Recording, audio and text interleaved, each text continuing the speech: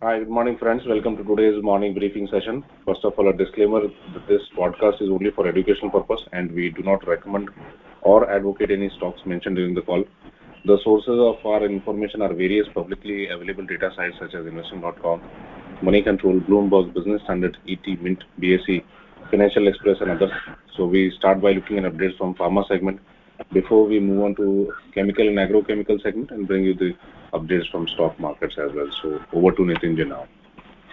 Thank you and good morning everyone, and pharma updates are back after a long time. Apologies for that, and we begin with this update of this fresh week in November.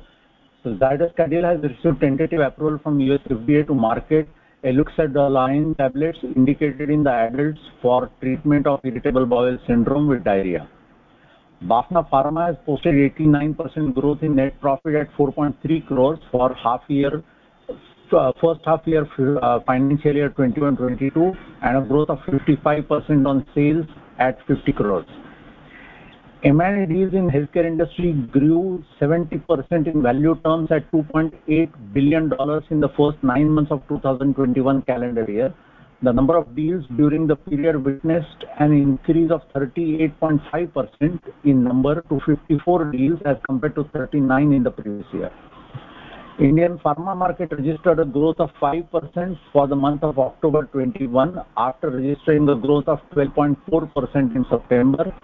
According to AIOCD report, growth on MAT basis was 14.7% compared with growth of 15.2% in September 21.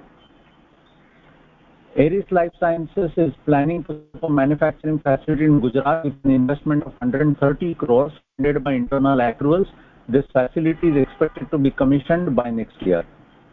Max Healthcare posted net profits of 207 crores in quarter 2 in financial year 21-22, while revenue rose to 1,434 crores, reflecting a growth of 52%. Company has posted highest ever quarterly operating EBITDA at 362 crores compared with 143 crores in quarter 2 of last financial year. Natco Pharma has posted disappointing results for quarter 2 of financial year 21-22, with revenue being down by 50% to 415 crores and profits down by nearly 65% to about 65 crores. Glenmark has posted 10% rise in net profit at 257 crores for quarter 2 of current financial year, while the revenue was up by about 6.6% at 3,147 crores. Apollo Hospitals posted 300% plus rise in consolidated net profit at 248 crores for quarter 2 of 21-22 financial year, while the revenue was up by 35% at 3,717 crores. Morpen Labs posted 37% rise in net profit at 37.6 crores for quarter 2, while the revenue was up by 18% at 398 crores. All in all, except for Natco Pharma's disappointing results and somewhat lukewarm results from Glenmark, other companies have registered very strong results. Flipkart is entering healthcare sector through the launch of Flipkart Health Plus.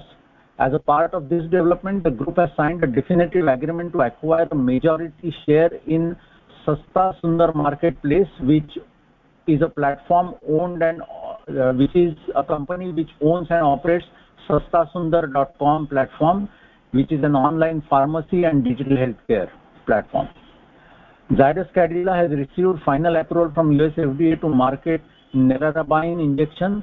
Zydus is the first approved applicant and hence it is eligible for 80 days of exclusivity. Zydus has also received final approval to market Decitabine for injection in US. In a significant development, subject expert committee of CDSCO has allowed Novartis to conduct phase 3 clinical trial of anti-cancer drug Dabrafenib in combination with Trametinib. GSK has filed a patent infringement case in Delhi High Court against Glenmark for allegedly infringing on GSK's Indian patent for Vilanterol, which is an active ingredient.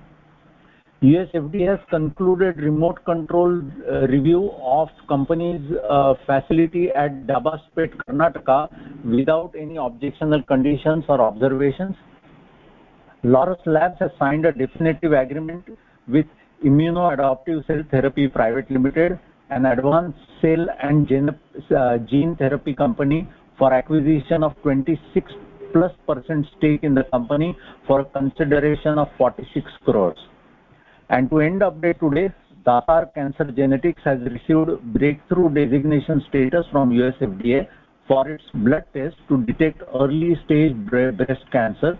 The company claims the blood test has been validated on more than 20,000 women, comprising healthy women as well as cancer patients. This is all for the day, and see you tomorrow. Wish you a very good trading day. Bye-bye. Many thanks for this update. Over to agrochemical sectors.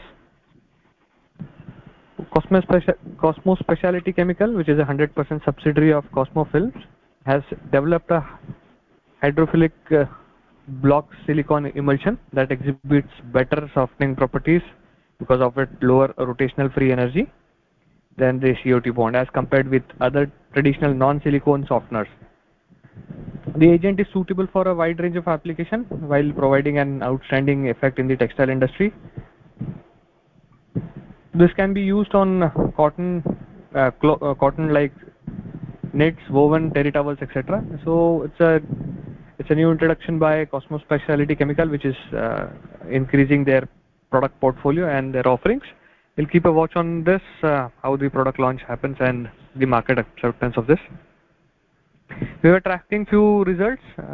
Himadri Specialty Chemical announced their result for September quarter. The company posted a total income of about 647 odd crores, which is as compared to 541 odd crores for June quarter.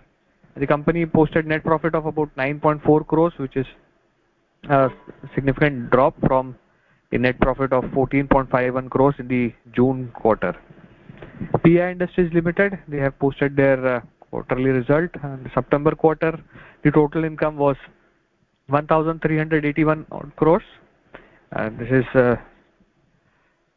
higher as compared to 1,221 odd crores for June quarter. And the net profit also saw a significant rise from this quarter. They posted a net profit of 229 odd crores as against the previous quarter, where they posted 187 odd crores as net profit.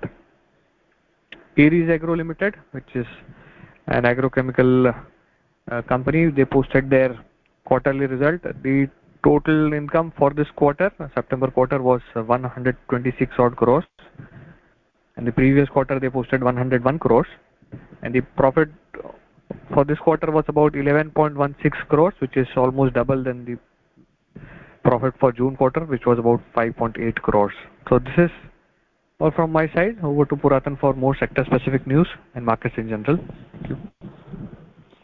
Thank you, Abhishek. So we'll start by looking at updates from the US market. So Dow Jones ended 268 points down. S&P was also down by almost 7 points, and Nasdaq, however, ended in the positive territory. US 30 futures was trading 100 points up, and US 500 futures was trading 12.6 points up as we speak. NSE, so Nifty SGX on the Singapore exchange was also trading upwards, open in a positive mood. So we need to see how this could possibly pan out for today's market session.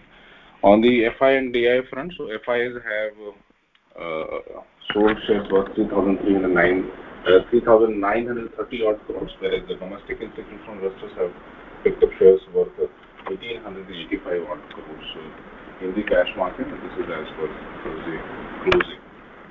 Nifty index key resistance level to watch out is obviously 18,000 levels, and key support level to watch out is 17,500 levels. Maximum call open interest we are seeing at 18,000, followed by 18,500 levels, and call writing we are seeing at 18,600, followed by 17,900 levels, which would act as a resistance level. This week could be an important week to watch out for, to figure out whether Nifty is getting into consolidation zone or whether it will continue its upward and buoyant move. On the Put open interest, maximum put open interest we are seeing at 17,500 followed by 17,400 levels, and put writing we are seeing at 17,300 followed by 17,000 levels, which will act as support level. Maximum pain stands at 17,850 levels, and this is the level at which big guys, the institutional guys, will face the minimum pain rather. On the non-speculative side, we are seeing high delivery percentage in JK Cement, HDFC, Ramco Cement, Infosys, and ICICI Bank. And on the long build-up side, we are seeing movement on PNB, Scots, ICICI Bank, and Power Grid. On the bulk deal front, some movement on Zenza Technologies.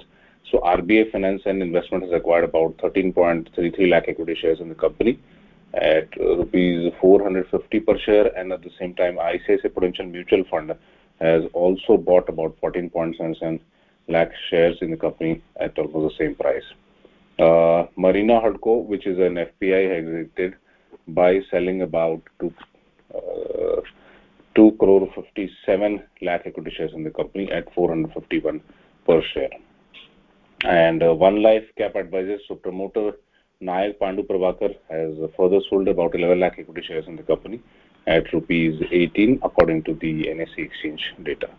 So some important news for today. So on Motherson Sumi front, Ningbo SMR Washing Automotive Mirrors, which is SMR NBHX, which is a 50-50 joint venture between Samvardhana, Motherson Reflectech, and Ningbo Washing Electronic Company. NBHX has completed the acquisition of a 60% stake in Nanchang JMCC Mekra Lang Vehicle Mirror Company Limited. So Motherson acquiring, and through the joint venture acquiring some stake in a mirror manufacturing company.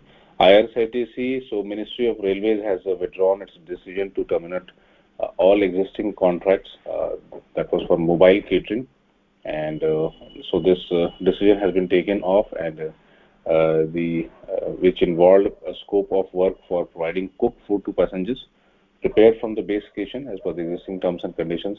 And in a separate release, the ministry has conveyed the decision to resume services of cooked food in train. So we'll be seeing cooked foods in train again, and we'll see how this could possibly impact the revenues of IRCTC.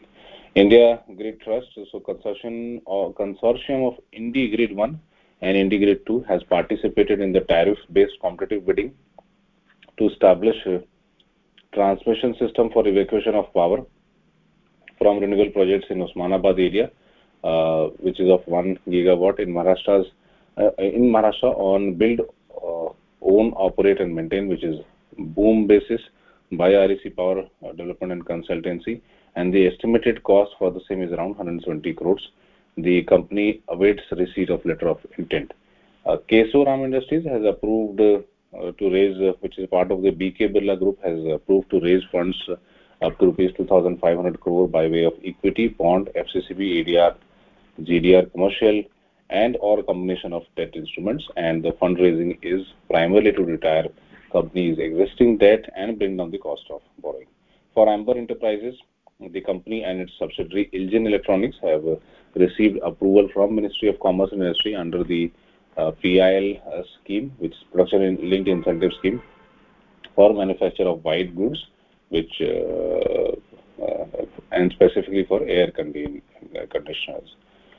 Reliance Industries in the AGR held in August 2019 has announced to sell a 20% stake in the oil to chemical business to Saudi Aramco for $15 billion. However, in a statement on Friday, RIL has announced to reevaluate the proposed investment due to evolving nature of its portfolio. So we need to see how this could pan out for Reliance as well as Aramco. Reliance has been the stock movement has been on the downward side for past couple of days, so we need to see what this possibly means for Reliance today. Bharti Airtel, so Sunil Mittal-led company, is considering its reconsidering its plan to separate its digital and infrastructure business from the telecom business after the government has redefined the exclusion of non-telecom revenues from AGR. And after this redefinition, the telecom company does not see any requirement for restructuring. So this is all from our side. We wish you a happy trading day. Trade rich and trade safe. Stay safe for this week as far as trading is concerned, because the market could possibly either go into a consolidation or nosedive further from here for the entire week. This is with regards, the view is with regards to the entire week. So be careful and trade rich and trade safe. Till then, we'll see you tomorrow. Take care.